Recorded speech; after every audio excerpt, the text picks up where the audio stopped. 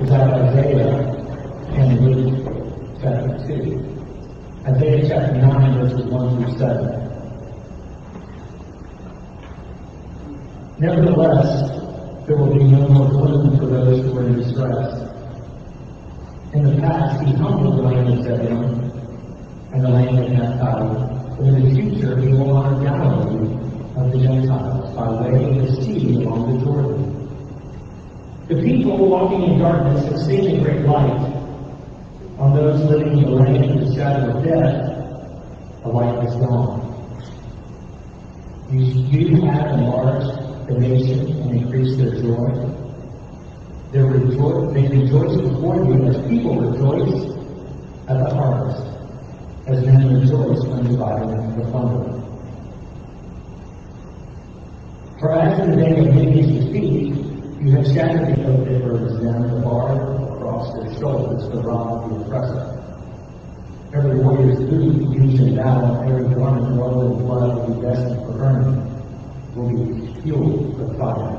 For unto us the child is born, to us a Savior is given, and the government will be upon his shoulders. And he shall be called Wonderful, Counselor, Mighty God, Everlasting Father, the Prince of Peace. Of the increase of his government and peace, there shall be no end. He will reign on David's throne and over his kingdom, establishing and upholding it with justice and righteousness from that time on and forever. The zeal of the Lord Almighty will accomplish this. Luke chapter 2. In those days, Caesar Augustus issued a decree that a census to be taken of the entire Roman world. This was the first census that took place while Quirinius was the governor of Syria, and everyone went to his own town to register. So Joseph also went up from the town of Nazareth, Galilee, to Judea, to Bethlehem, the town of David, because he belonged to the house of the line of David. He went there to register with Mary, who was pledged to be married to him and was expecting a child. While they were there, the time came for the baby to be born. She gave birth to her firstborn, a son. She wrapped him in clothes, placed him in a manger, because there was no room for them in the inn. This is the word of God for the people of God.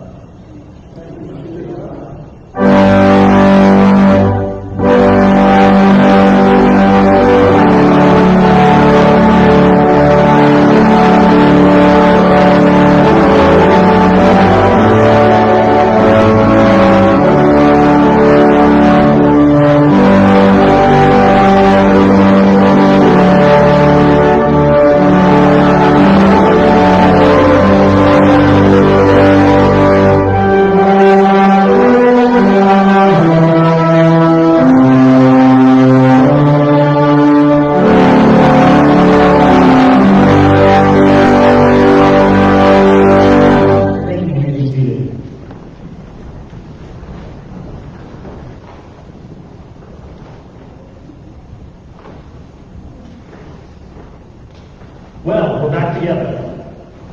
And you're probably thinking, Ian didn't Luke 2 supposed to be ready for this time? Was it 2 Christmases ago we did this skit through the eyes of the innkeeper? And we talked about no room in the inn. And it's like, if we look at it from that perspective and understand from the innkeeper that Jesus was actually coming, would you make room? Now, the innkeeper didn't know that, but yet there could be times when we have people that have come to our house and we have our people that we're having dinner, and someone that you really admire, someone that you appreciate, someone that you love beyond what you could ever speak or share shows up. Are you going to make room? Absolutely. Maybe there's somebody at your table that could be that uncle that you might go, you know what, you need to get up on out of here. So-and-so just showed up there. I need your seat. Would you be that bold? Would you be that bold to remove something, doesn't have to be a person, but would you remove something to create room in your life for something that is much more valuable. We're back on track as far as our backpack sermon and series and all is concerned.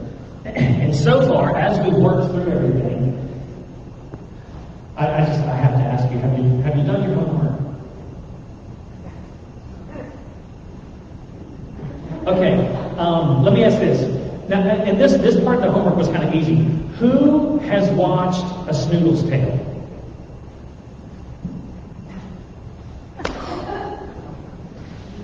Okay, YouTube Veggie Tales, very simple, about 13 minutes. But Snoodle's Tale, really, I know you may be like, Ian, you gotta be kidding me, but no, I'm not. It's awesome.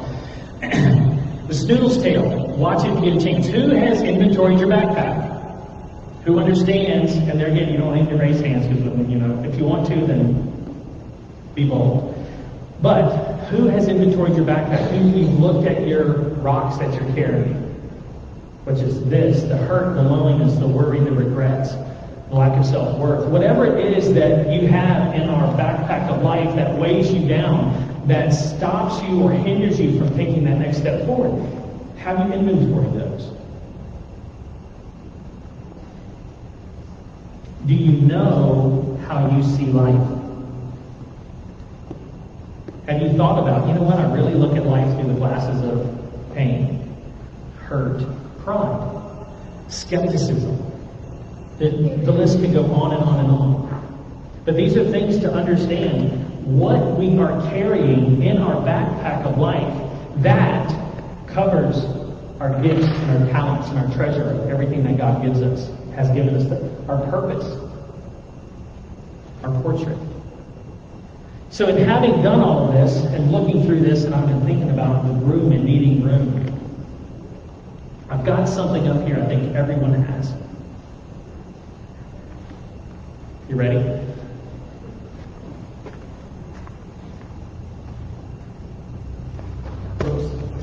The junk drawer.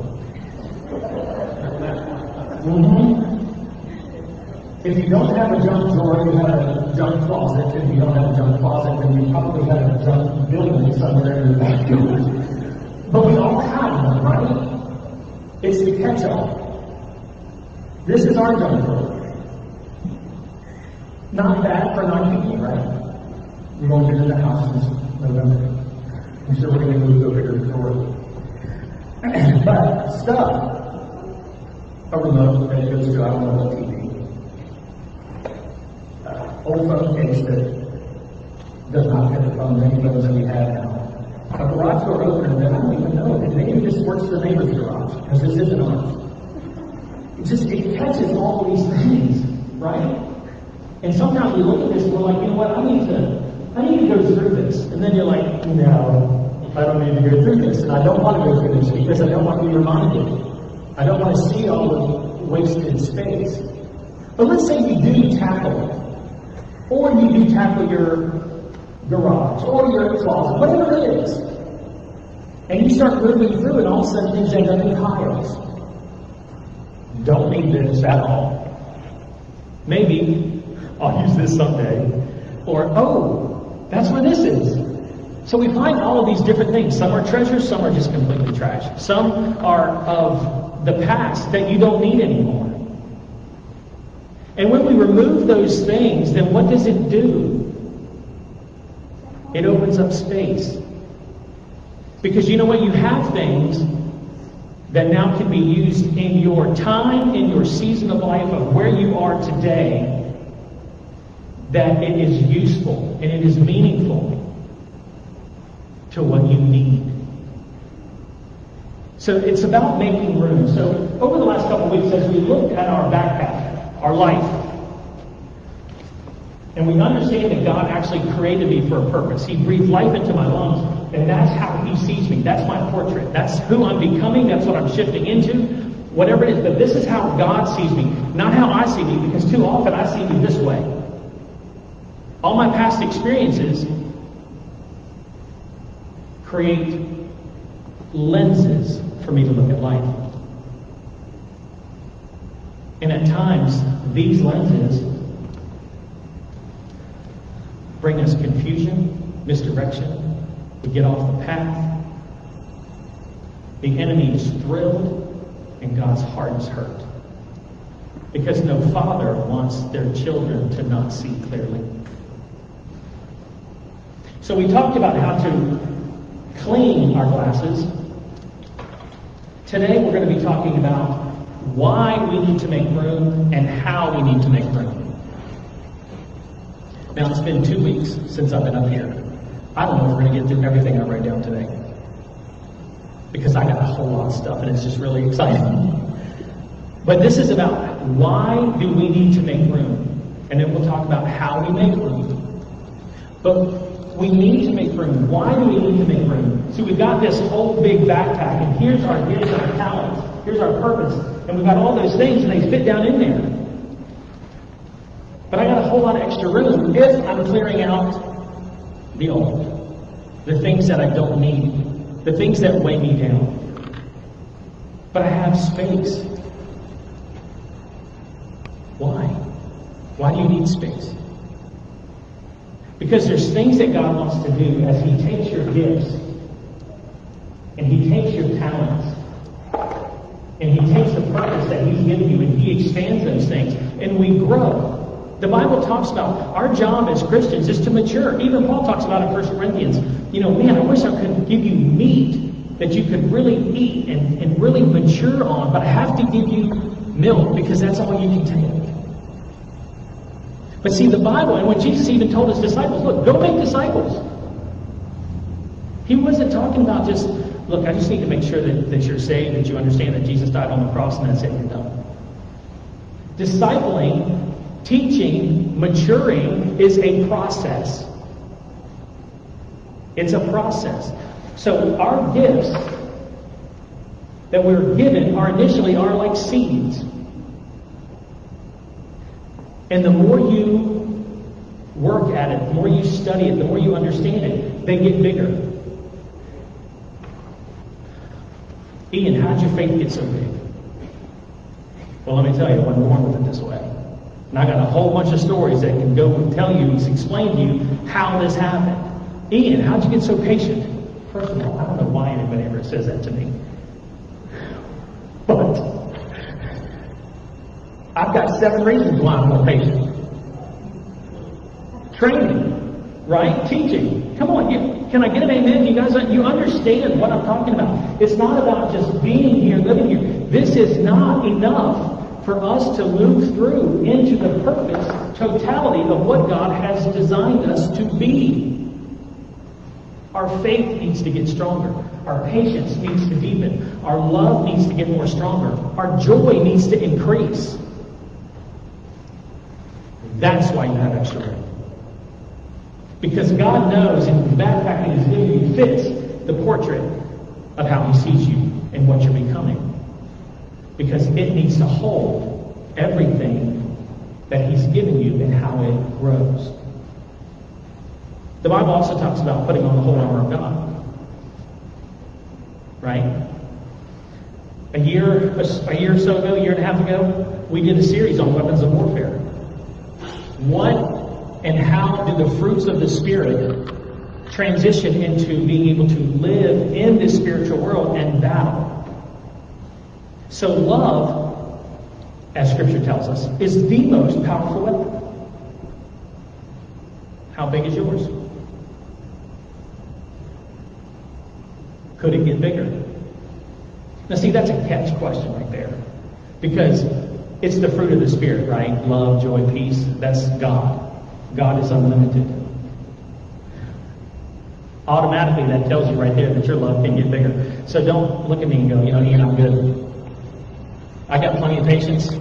Joy, Ian, it just oozes out every pore of my skin. No. It can get bigger. And that's the thing, as God reveals to us what these gifts are, what these talents are, as He begins to show us what armor we are to put on, what weapons we're supposed to tuck in this backpack as we move through our life, means that He's got this great plan for us. He's got this great plan for us. John 10:10 talks about abundant life. Talks about abundant life. That Jesus is speaking and he says, and he's talking about his sheep, he said, you know, when there's a thief that's come in to steal, kill, and destroy, that's the enemy. He wants to take all this stuff. He wants to tear your portrait apart. He wants to shred your purpose. He wants you to forget that you have any gifts, talents, skills, abilities. But he wants to give you this. You know, you're betrayed, you've been hurt, you're bitter, you worry about everything, anxiety just pours down on you because that's life. That's just the way life is. And all of a sudden, we end up taking more time to increase the size of our rocks to boulders than we do taking our gifts and letting those explode into what they're supposed to be. So the reason we need to make more room is because God wants us to live an abundant life. And here we go, you know what, Ian, I know what abundant life is. Do you? Because I'm talking about abundance from God's point of view, his definition, looking at your life through his lenses. Abundant is more than we could ever imagine. So he wants us to have this abundant life. He wants us to be able to defend ourselves against a thief or a roaring lion who is seeking to destroy what he's given us, so that we end up living in the junk drawer.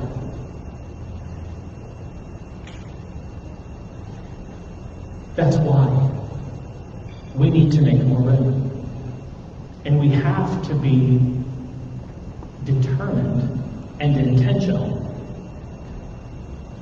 to open up the junk drawer and start going through it. Have you ever decided to clean out your junk drawer or your junk space? If you have, this is my life, okay? Okay.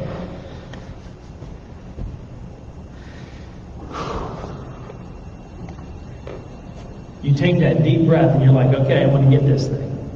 Or, I don't know what's going to jump out at me. You know, it's one of those two things, but you're taking that deep breath to go, you know what? I'm going to do this. I'm going to be intentional. And I'm going to step into that. And that's what we're looking at as far as stepping into this. There are some of these things that we have owned our entire life. We have lived through the lenses of fear. We have lived through the lenses of pain. We have thought that my whole life is nothing but one big betrayal. We're used to that. That's what's normal for us. And at points you have to grab that and deal with it. Now, here's the thing. Now we're going to move into how.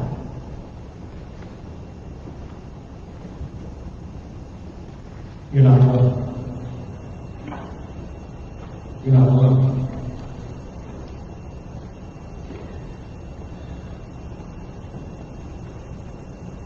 You have to have a foundation. Where does your determination come from? Where does your intensity come from? Where do I find my source of being intentional on tackling a project? I have a foundation. I have a foundation. It's the one that wants to give me an abundant life. And it's to understand that he talks about in Ephesians 2:8-9, for by grace we're saved through faith. It's not of works. It's a gift from God. By grace you are saved through faith. So it's not about, you know what, Ian, I've been a great person when you look at this list. Well, that's wonderful, but you know what? God's not taking resumes. He doesn't. He wants to know your heart. He wants to know your heart. Do you believe who he says he is? He's the king that came into Bethlehem. Have you made room? And you invite him to come into your life, and that sets your foundation. Because you know what? Life gets rocky. Life gets hard. It throws things at you that you don't expect, and it can knock you off kilter and off balance in a hot second. But if you have a solid, stable foundation, you may rock to one side or the other, but there's always a point where you come back. One of my favorite toys as a kid was the things that stood on these little platforms, had a button at the bottom, and there's a string that goes through them. If you push the string, the guy collapses. If you let the string go, it comes right back up. You guys remember those things? I just showed my age on that. But sometimes life hits you, and that button at the bottom of that toy gets pushed, and you feel like you're just going to crumble, you're going to fall apart. But when God comes in and He comes into your life and He brings you back to where you were supposed to be, and He gives you that strength, and He tightens those strings, and He puts you solid where you need to go. But we need that foundation. And it can't be, I did this, and this. But see, the Bible says, for by grace you are saved through faith. Okay? Not if you did this, and this, then you're saved. Because you know what? I have undone more than I have done in my life. And I still wake up in the morning knowing that I did something. See, great. It's our faith. It's our trust. It's our understanding that Jesus is who He says He is, that He died on the cross, that He shed His blood, He paid my penalty. And I accept that. And the Holy Spirit, it says, the Bible tells us, comes and He rests within my heart, rests within my life. I haven't done anything to earn that. It's grace, His grace, my faith. That also means that there's nothing that I go out and do that can lose it. So I'm not walking around all day going, oh man, I just smarted off my kids. And I'm not being sacrilegious by any point, but this is life. I don't smart off at my kids, go check my phone and have an email from God going, I'm sorry you're out. What? What do I need to do? Okay, so then, sorry. I'm sorry about that. I go back to my phone and just wait for the email to go pick it back in. You can't live like that. We can't even live in parallel relationships like that, can we? Because we trust. We need to trust. And we can trust God for who He is because He has sent His Son, sacrificed His only Son for our salvation. So that He can be our Savior. Savior from hell, absolutely. Savior from betrayal, yes. Savior from bitterness, yes. Loneliness, regret, lack of self-worth, He's your Savior. So all of these rocks that we've talked about in our backpack, and all of our junk drawer and everything, God has designed and set up Jesus Christ to come to save us from all of those things. That's our foundation. You want to know how to get rid of your rocks? Get your foundation solid. Once your foundation's solid, then you believe. Believe that God is who He says He is. Now, one of the things about this is that there's three ways that this can be handled. The how can be handled three different ways. One, you can choose to stay where you're at. That's a viable option. Not a good one, but it's a viable option. People choose to go, you know what, I've become fond of my lack of self-worth. It's become my identity. I like it. It's my movie blanket. I'm comfortable with it.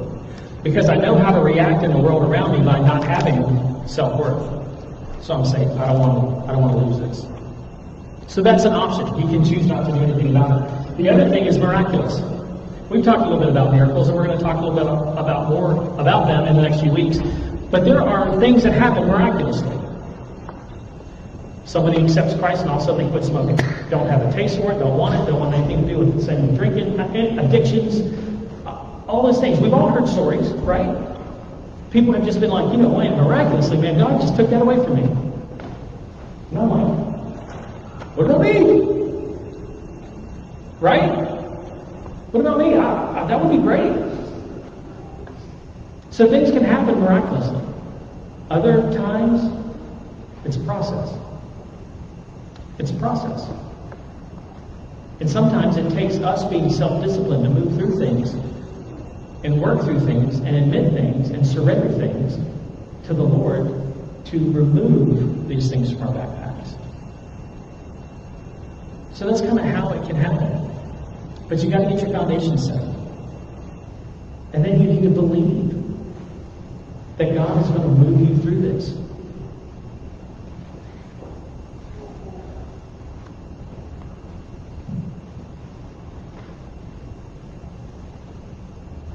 Here's one thing, too, that we oftentimes forget. Ask Him. Ask Him. One of my favorite scriptures, and we actually use it here on our bulletins a lot, 1 John 5:14.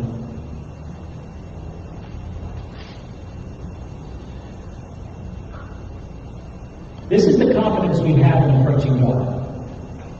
That if we ask anything according to His will, He hears us.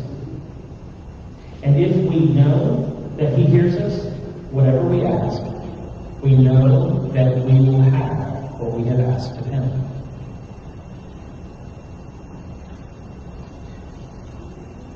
I've said that before, and people have said, well, how do you know God wants to take care of what you're asking Him for? In this context, do you think God wants you to live with a bitterness boulder in your backpack? No.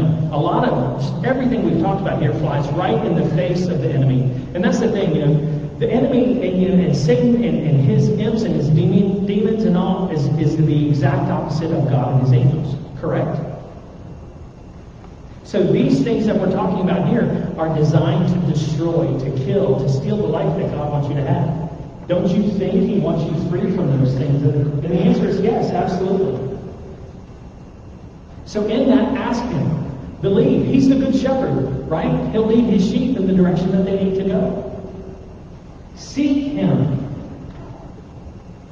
Seek Him. I was in college. A buddy of mine asked his girlfriend to get married. They got engaged. Jokester type of guy. So they're driving down the road. He pops the question in the car. She sees the ring, just loves it. He is holding it while they're driving. His window is down. He holds it out the window. Yep. Woo. I'm outside my door playing basketball. He comes tearing up in his car. He's like, I got the home. And he explains what he did. And I'm like, that is a problem. What do we do? Get a metal detector. Where'd you drop it? We go buy a metal detector. We're out alongside the road. And we are seeking for this ring. I don't know how many beer tops we found and all this other stuff, but I mean, that thing on the side of the road, you can imagine it's going off. Finally, the ring. Hours we're out there on the side of the road, seeking something that was lost and extremely valuable on many levels.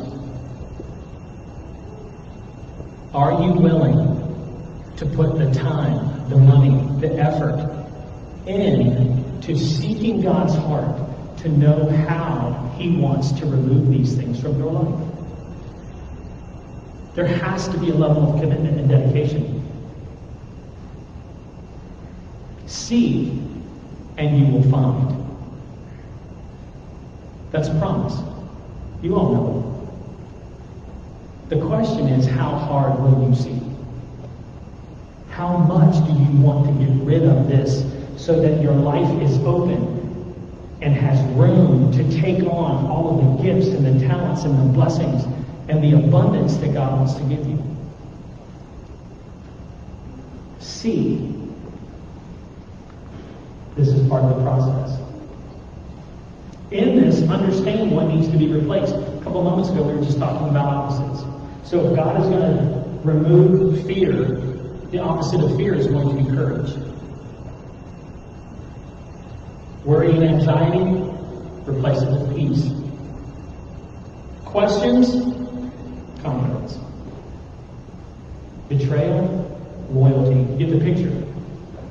It's one of the things where if God is going to, and as He steps in to remove these things from your life and help you do that, then He's going to replace it with His character. You see, this is all characteristics of the enemy, and as that gets removed, then God's going to replace those things with His character. Because you know what? You need to be prepared to do and be everything that He's called you to be.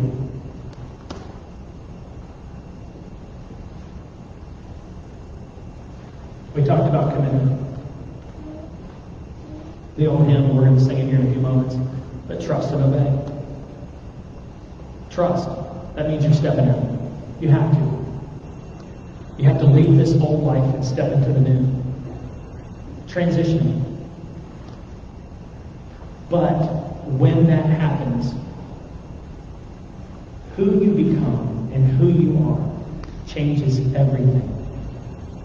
More often than not, I've heard people say, when they take this step or they make this transition, or they even drop one rock out of their backpack, they're like, I never knew life could be like this. All the material possessions are the same. Nothing's really changed on the exterior. But when the interior changes, it all changes. And that's what God's going for. He's looking for us to remove those things that hold us down, weigh us down, hold us back, and move us into who God has called us to be. I know I say this a lot, but church, we get to empty our backpacks. We get to. We don't have to live there. And we get to step into an abundant life that is more than we ever imagined. We all can sit back and go, man, $1 million would change my life. What if we lived in constant joy? Other than your family members probably want to commit you for some reason, because they're like, there's no way that this is possible. But it is. But it is. God wants to take us beyond who we are right now, today. It's His joy to do that. But for us to surrender and submit to that, realize that there's things that we need to go through. We need to open up those junk drawers and just go, you know what, man, let's go take it to the next level. Let's get rid of the things I don't need. I mean, there's a Home Depot gift card in here. You know how much money it's got on it? None. Why do I have that? Do you know what I'm saying? It's these things in life that we're like, what's the point of even holding on to that? It just clutters. It just clutters.